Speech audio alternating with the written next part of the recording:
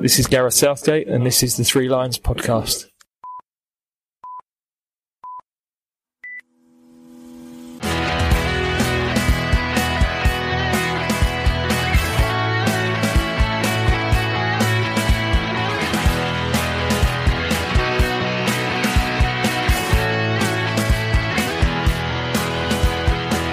Hello and welcome to the Three Lions podcast. My name is Russell Osborne and this is an independent England football supporters podcast. I hope you're well.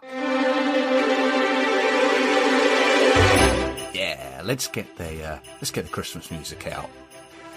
This is the last episode before Christmas and of the year. I'll touch on that later on, but I just wanted to say thanks for tuning in to the recent episodes. There was the Lionesses review, the one where they narrowly missed out on the Nations League finals qualification. The Euro 2024 draw episode, where I just looked back on that and also who I thought we could play pre-tournament. And then most recently, the episode where I spoke with Matt Tiller about his book, Jack Leslie, The Lion That Never Roared. All of those are available at your podcast provider of choice, or indeed, threelionspodcast.com. Incidentally, that book, Jack Leslie, is great. It is one well worth putting on your Christmas list, if it's still not too late. In fact, there's been a few books over the year that could be worth putting on your list. So, on to this episode. I'm pleased to say it's another in the Your England Journey series. You may remember, over the year, I've been speaking with England fans about how they came across England and the journey that they've been on over the years. The highs and lows, thrills and spills, laughter and tears. I've already spoken with Matt Freeman, Deck Welsh, Bristol fan Matt, and now it's the turn of Stuart Franklin. If you'd like to get involved and share your anecdotes and memories, then just drop me a line. It's exactly what Stuart did. I'm on social media, just search Three Lions Podcast, or you can email me, threelionspodcast@gmail.com. Three, spell it out, Tree. It is always great to hear from you. Now, there's good times, sad times, there's fun times, but they are your times. Welcome to the Three Lions podcast. Blackburn Rovers and England fan, Stuart Franklin. Hello, Stuart. Hi, Russell. You well? How are you? Yeah, I'm good. How are you? Yeah, I'm very well, thank you. Always good to get a fellow fan on and talk England. This feature is just telling us your England journey from your words, all your sort of stories and anecdotes that you might have of following England over the years. So tell us where it all began for you. Okay, yeah. So I was 6 years old, actually, when I first saw my first England game. Right. Not live, unfortunately. I don't live local to Wembley, but my stepdad was a big football fan when I was growing up. And he didn't really have a club side, but he always watched World Cups. Oh. So they were always on the TV. So as you do, you look up to your father figure. And I just obviously was sitting with him and seeing Gary Lineker banging in goals to ultimately put us through the group stage. So that was the my first memory of watching an England game. So is this 86 or 90? This was 1986, yeah. Mexico, yeah. Yeah, because they were late night matches. So, as a kid, as you do, staying up, any opportunity, stay up. I've got a daughter like that. Yeah, same. So that was my first memory. I don't remember a lot about that World Cup. Yeah. But I just remember thinking this is great, and we watched it as a family, because I have an older brother. And he was big into football, and I didn't really get it at the time because you're still a kid, aren't you? And don't know what to make of it, kind of thing. But that was where it first started, and I remember seeing the quarter final, I just remember little bits, and I can remember Maradona. Obviously, he did what he did, but at the time, as a 6-year-old boy, I just was like, "Wow, this guy is amazing." As the years have gone on, I obviously I understand the rules a bit more, and so quickly turned from somebody I admired to somebody I didn't particularly like at all. I think from a footballing perspective, though, he was just one of the best, though, wasn't he? I don't think we can dispute that. No, I mean that second goal was just amazing, wasn't it? And will constantly be shown for generations. Just unbelievable talent, wasn't it? Flawed genius, as they called him. Yes. Yeah. But after that, I think what happened was, I recall 1988, but obviously we didn't play very well in that tournament. But at this point, I was watching England quite regular. Right. And then it led into the next World Cup. And that was where I really just watched every single game of the World Cup. I can remember every single England game, even as a 10-year-old. So that was where really the love affair properly began. I don't think you're alone there. 1990. Yeah. I think we're pretty similar ages, Russell. So we are, yes. I've got fond memories of 88 for strange reasons, but 1990, he's one of those ones, like you say. It was on at a suitable time for UK viewers, and England were doing well. It just captured everyone's imagination, didn't it? It did, and I think the players as well. You could just resonate with the players very much, yeah. So there was that. You just had that respect of everything that they achieved. And I think it did sort of come out of nowhere after 88 as well, because it was such a disappointing campaign. Yeah. So for us to overachieve was just phenomenal, and we thought it was the first of the false dawns, as they say. Yeah, we were thinking that something special was going to come after that point, but unfortunately, as is always the case, it never materialised. Unfortunately, no. It took us a little while before we really got going. I mean, a few years we're talking, really, aren't we? After that, yeah. I mean, we had a good side towards the mid 90s with Terry Venables and Glenn Hoddle. But we weren't particularly great under Taylor. We had a lot of injuries and just playing the wrong players. The balance wasn't right. We lacked creativity really under him, didn't we? So with the greatest of respect to the likes of Carlton Palmer and Andy Sinton. Yeah, Earl Barrett and yes, all these players. You know, well, we could go down a rabbit hole there, couldn't we? Definitely. But yeah, I mean, obviously I felt under Terry, we began to build an identity again, and you know, he allowed the flair players such as Anderton, McManaman, Barmby, you know, introduced these phenomenal talents. Well, I say phenomenal; they were good players, weren't they? And they were entertaining. Yeah, it's probably the best way. So, which we didn't really have under Taylor, unfortunately.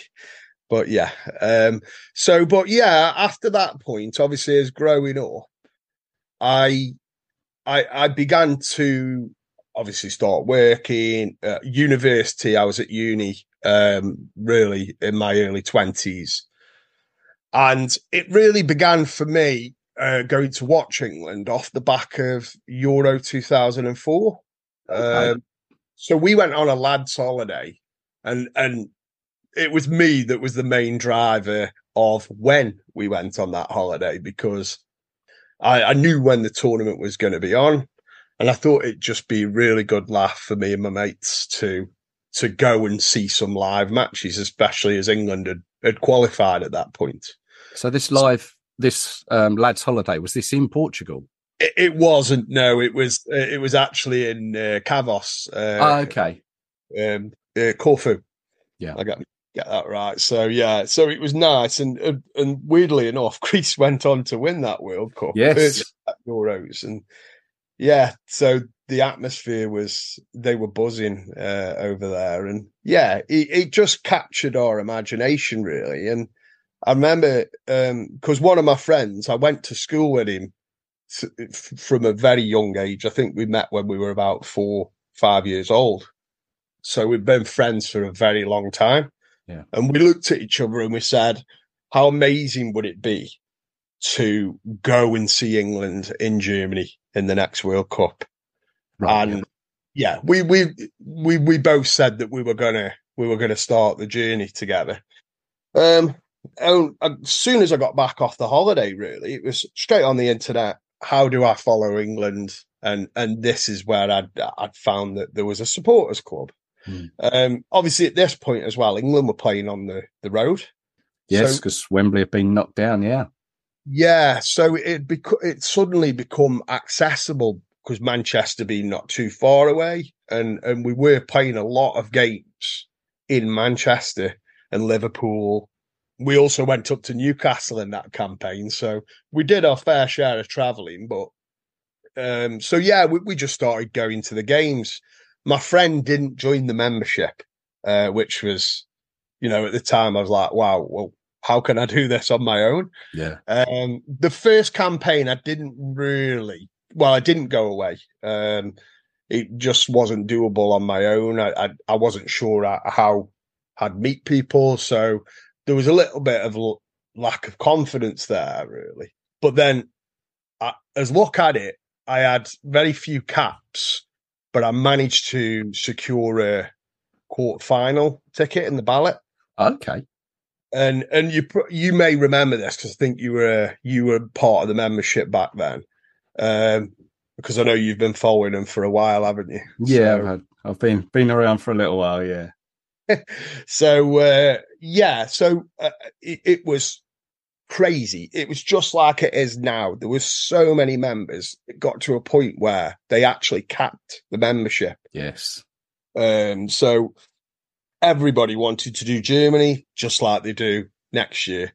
So there was a lot of members, and it was difficult even getting tickets to away games. So to actually get a quarterfinal ticket was just, I felt like I'd won the lottery, So, but that was it. Then I was going, even though I'd only got this ticket on my own, I was going no matter what. But I thought, it'd be great to just go out there, really, just spend a couple of weeks out there and take in as many games as I possibly could. So at this point, and you're probably very much aware of this, they had the England fans forum, Yes. which was very popular at the time, and there was a lot of people that used to get on there, and you'd sort of get to know people virtually. So what happened is, look at it. We were all going on the FIFA website trying to get tickets. We were all notifying each other saying, the ticket's on sale now. And I just didn't seem to get the look whenever the time came. I started to get other games pick up, the likes of Ghana versus the USA. So I thought, I'm over there for 2 weeks. It'd be good to take in a few games. But what happened was, there was a guy who was living out in Germany. I think I try and recall his name was Michael Woodford, I think his name. And he messaged me and he just said, I'm seeing these tickets regular. He'd already got tickets to every single round. And he was helping others to get tickets. Nice. So just genuine supporters club member who, didn't know him from Adam. But I gave him my card details, just sort of trusted that he'd do the thing. Yeah, and he did. He got me a second round ticket. Fair play. So that was amazing. And every time I sort of speak to him online or anything, I'll just say, next time I see you, I'll buy you a drink. And this has been the case for the last sort of 20 odd years. I did meet him actually in Germany, and I did buy him a drink, but he often responds with, if I took a drink from everybody who I got tickets for, I'd be drunk every single. So. Wow. That's a lot of work he put in for people, and a lot of credit card details he's probably got on everyone. Yeah, definitely. but salt of the earth guy, and Great yeah. stuff. So that made that tournament all the more special because then I was seeing a couple of games, and yeah, I mean, we weren't great in that tournament, to be fair, but it was great to finally experience a World Cup in person. Yeah. And that's where friendship started through the membership, really. Yeah, so funny story that happened. Well, it wasn't so funny at the time. I can remember it was very stressful. I'd actually booked accommodation. I was going to do World Cup camping, it was called. All right. Yeah, so I'd booked this campsite, paid the guy in full. That was part of the deal. And what happened was, it was a case of I needed to call him as soon as I got there. And I had this brainwave. I wasn't going to use the flight that I booked. I was going to now get on a coach and go out to the Sweden game, England-Sweden. Right. The plan was to try and get a ticket to that game and then go straight to the camp afterwards. I arrives, jumps on this coach with Matt Edgar, who's a friend who was putting on coaches from Derby, so not too far away from Stoke-on-Trent, so very doable.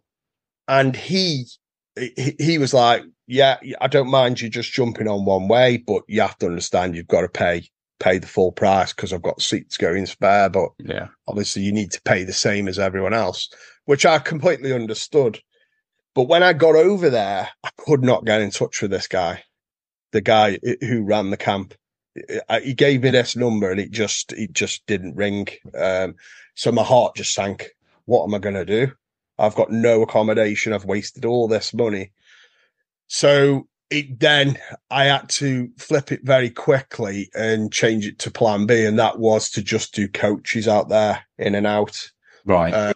So I lost a lot of money there, and also I couldn't attend the games that England weren't playing, so I'd lost money there also. So it was a naive mistake on my part, really. I've learned I've learned a lot since then. Never to trust people. If something looks too good, don't always question it, I would say. But yeah, I mean, it was that was the one sort of bad experience, but everything else during that tournament was fantastic until we went out on penalties. Which was so the Gelsenkirchen, the Portugal game in Gelsenkirchen and that quarter final. Was that your first England game, or did you say you got tickets for the Sweden game?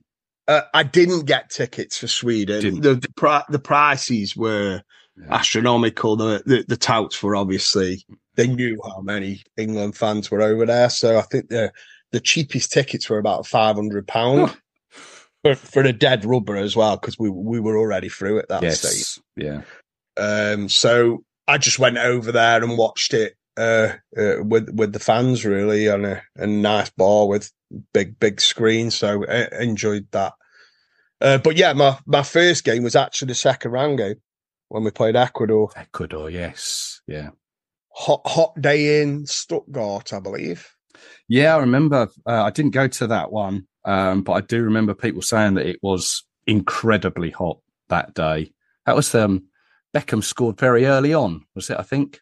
Yeah, he did. He scored it down our end, actually. Right. So we were I was behind the goal. I was sat between, because got it through FIFA. I was sat next to a Switzerland fan who'd gone out the night before, and a German fan to the left of me, and that was interesting because I'd never done that previously. So yeah, I mean, it was great.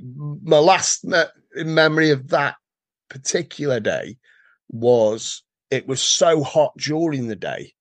On the way home, the heavens opened and it was the most hideous storm you've ever seen. I mean, thunder. It was that bad in terms of raining. It was sort of, we were on the coach and you could see the water it was like a river had formed either side of the coach. So it was interesting. The sort of weather broke, but it was red hot that summer. I know you attended Germany, didn't you? Yeah, I stayed in Leipzig. We had a ticket for a game in Leipzig, and then we sort of motored around from there for a few to a few places, fan parks and that. But I didn't spend a great deal of time in Germany. No. I was probably there for about 4 days in total. Okay. It's one of those times when I had other things going on in life that couldn't afford to do everything that I'd wanted to, put it that way. Yeah, I completely understand that, especially at the minute. So Germany came and went. Where did you go from there? So obviously, I started to make friends, and this was it. Then I was fully in, and I started to do away games. So when this was now the McLaren era, and I did quite a few away games, which I think it got to a point actually where we actually were looking at each other and saying, I don't think we're going to win this game, because we were dreadful away from home in particular in that qualification process, and which ultimately cost us, cost of the qualification. We dropped silly points away in Israel. I went to the Russia game. Okay. So that was an eye-opening experience, but it was one of those things, because obviously we're of the same generation, Russ, and you just could not visit Russia in the 80s because of the Cold War, and so it was, oh wow, if we're going there, I've got the opportunity, I'm gonna attend it. So I spent nearly a week out there, and it was just an amazing experience. It's one of them things with England, isn't it? I think most people like traveling, and it's a reason to travel and see these places. So, I mean, it was really good, and you make friends along the way. I met friends over there. One thing I quickly realised was you're never alone when you're following England. There'll always be somebody in the same boat as you. Yeah. Absolutely. So made a lot of friends throughout the sort of 20 years of being a member, really. There's a lot have come and gone through, no faults of their own, having families, etc. But just some amazing experiences to look back on, and with fondness, really. Maybe not the football, though. No, that's the thing. If you combine the travelling with the football and going to some of these just slightly different places that you wouldn't generally think of going to, it's such a great opportunity. And as you say, mix it in with meeting new people from all over the country. It's just excellent. And it's, I say, we've all got that sort of similar mentality, and it's great.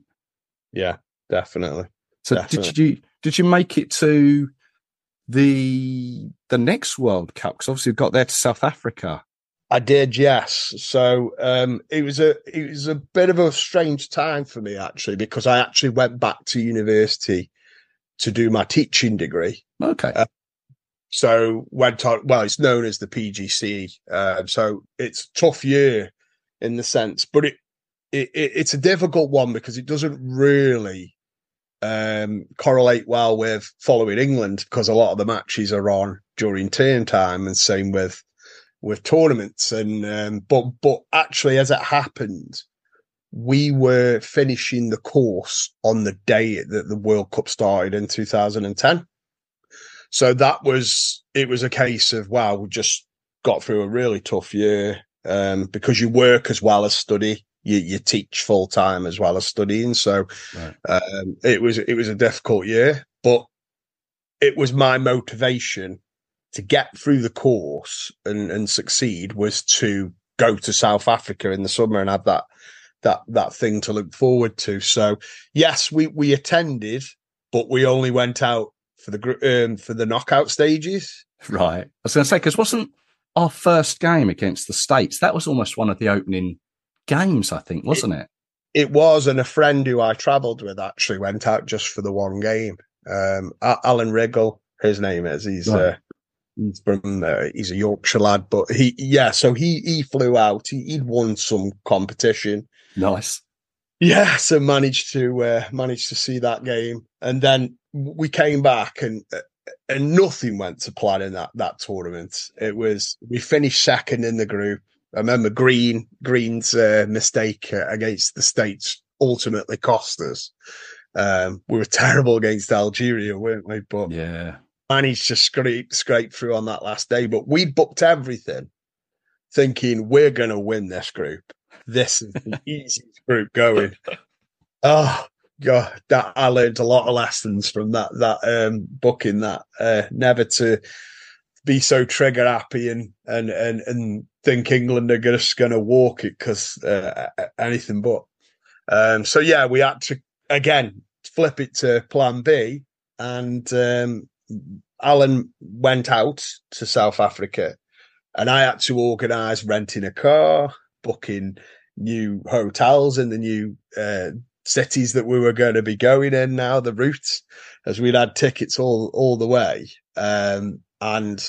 But obviously our flights were booked for Johannesburg. So we had to go and get this hire car and travel all the way to Bloemfontein, which is in the middle of the country. Yeah. It took us pretty much the whole of the sort of day. So we get there the day before we're due to face Germany on the Sunday. So we get there Saturday night. 24 hours later, we were out. I shouldn't laugh. Well, if you don't laugh, you cry, don't That's you? very true. But yeah, so that was another experience for in the future. Make sure you go to at least one group game. So were you, whereabouts in the ground were you for that Germany game? Were you at the end that clearly the ball went over the line, or the other end? We were the other end, but we could actually see that it had gone over the line. Everybody could see it, except the guy in the middle of the park. The guy in charge. Yeah. I think that would have masked things, though, Russ. We were not good in that game. We didn't play well. We had a good 10 minutes.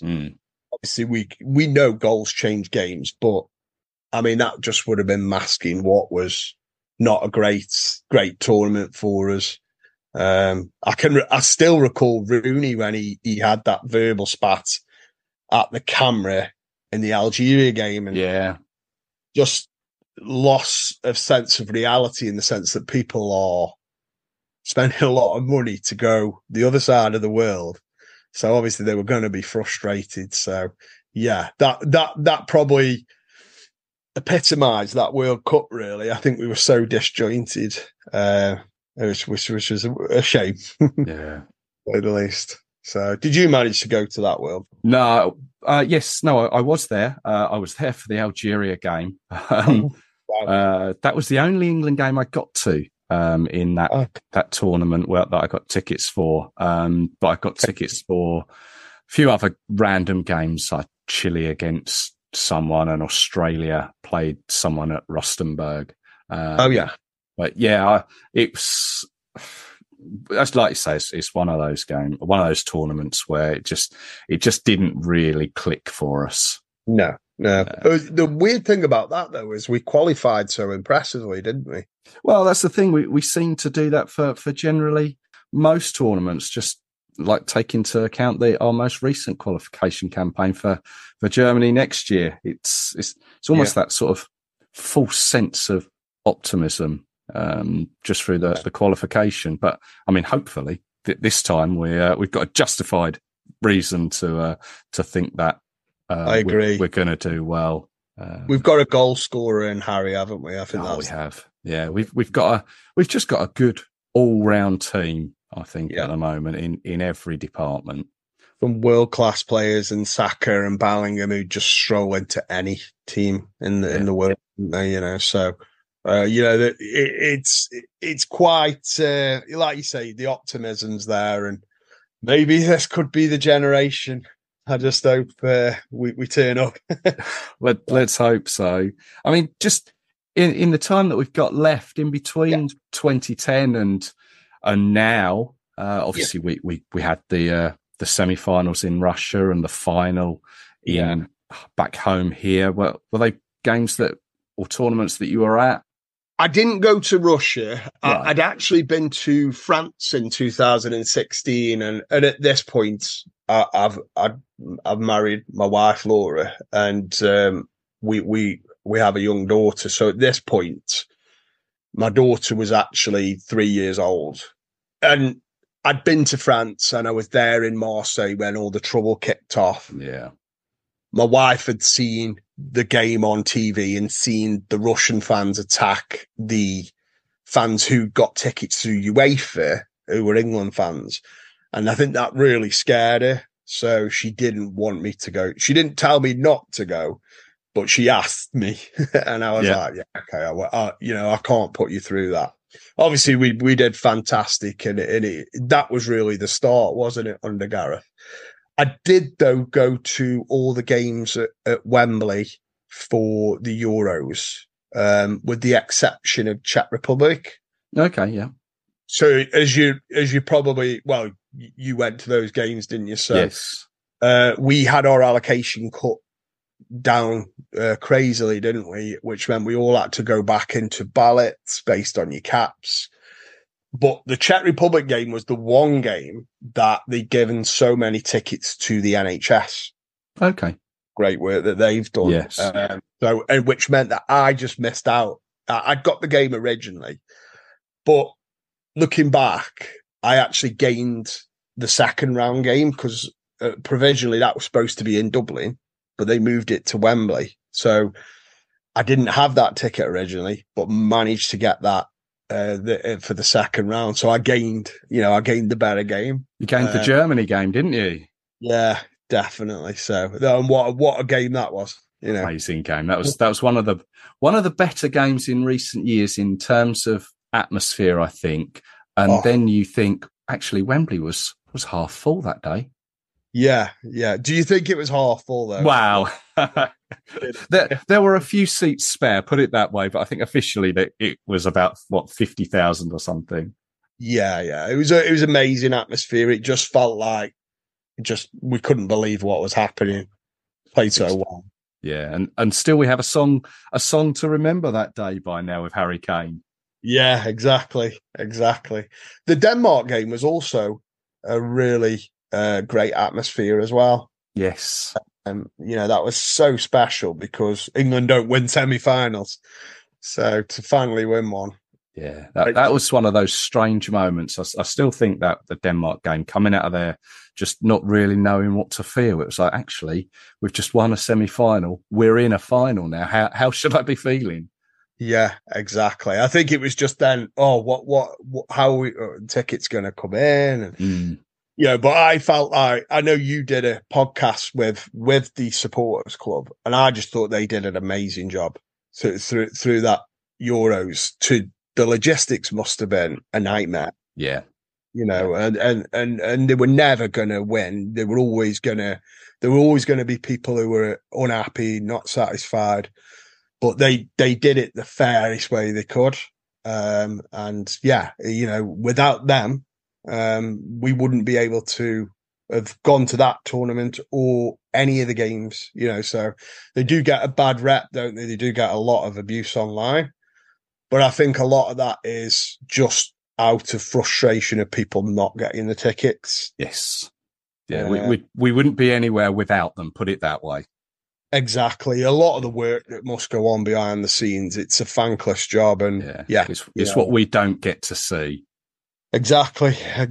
So, but so that's my journey, Russ. I'm hoping, touch wood, in next year that it culminates in a trophy. Wow, I think we're all hoping the same.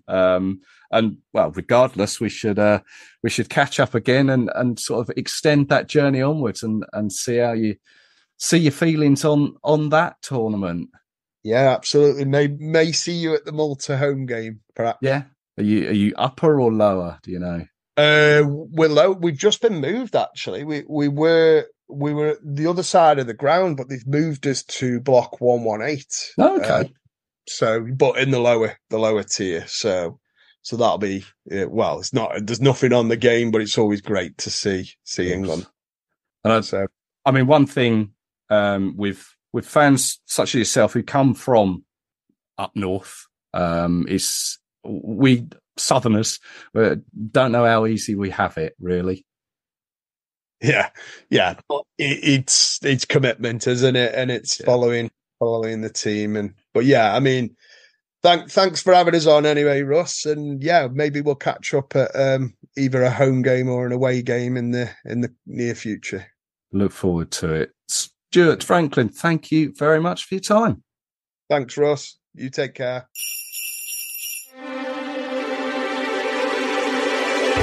Thanks to Stuart there. You know what? Really enjoy just having a chat with you guys, listening to your stories. Hearing players' stories is all good and well, but generally we've kind of heard them all before. These stories, I feel that as fans, we can just all relate to, can't we? Thank you very much for tuning in over the year. It's been a busy one. Every year I look at what's coming up and try and think what interests me and what I think in turn you'll be interested in too. So including this episode, I've released 56 across the year. Genuinely wasn't anticipating that amount. Obviously the Lionesses making the World Cup finals increased that somewhat. But looking ahead to 2024 and England at the European Championships in Germany, and there's a chance I'll do a similar amount. I've already got a few in mind and also some already pre-recorded ready. But just reflecting on 2023, if you've listened to just this one, or if you've listened to half a dozen, or indeed all 56 of them, then thank you. It means a lot and makes it all worthwhile. Likewise, all of those that have joined me for a chat and shared your knowledge, thank you too. It wouldn't be what it is without you guys. So if you want to go back and listen to them again, feel free to. Or if you've missed some, there are plenty to choose from. In fact, I was just scrolling back through them. There's a couple in the England Manager series, Graham Taylor and Terry Venables. I really need to continue that one next year. Still plenty of managers to cover. I spoke with Paul Letters about his time at the Qatar World Cup. Go and have a listen to that one if you missed it. Asa Fogelberg. I chatted with her about her self-written book, 3 Lions and a Kitten. That's a good one for a Christmas present if you're still searching. Then there was the episode where England nearly went on strike. I enjoyed doing that one. Episode 286, if you're looking. So I'll leave it there. Wish you a Merry Christmas, however you spend it, and all the very best for the new year, 2024. Let's hope that finally it's a year. Come the 14th of July, we'll all be celebrating. So until 2024, take care of yourselves and each other. Cheers.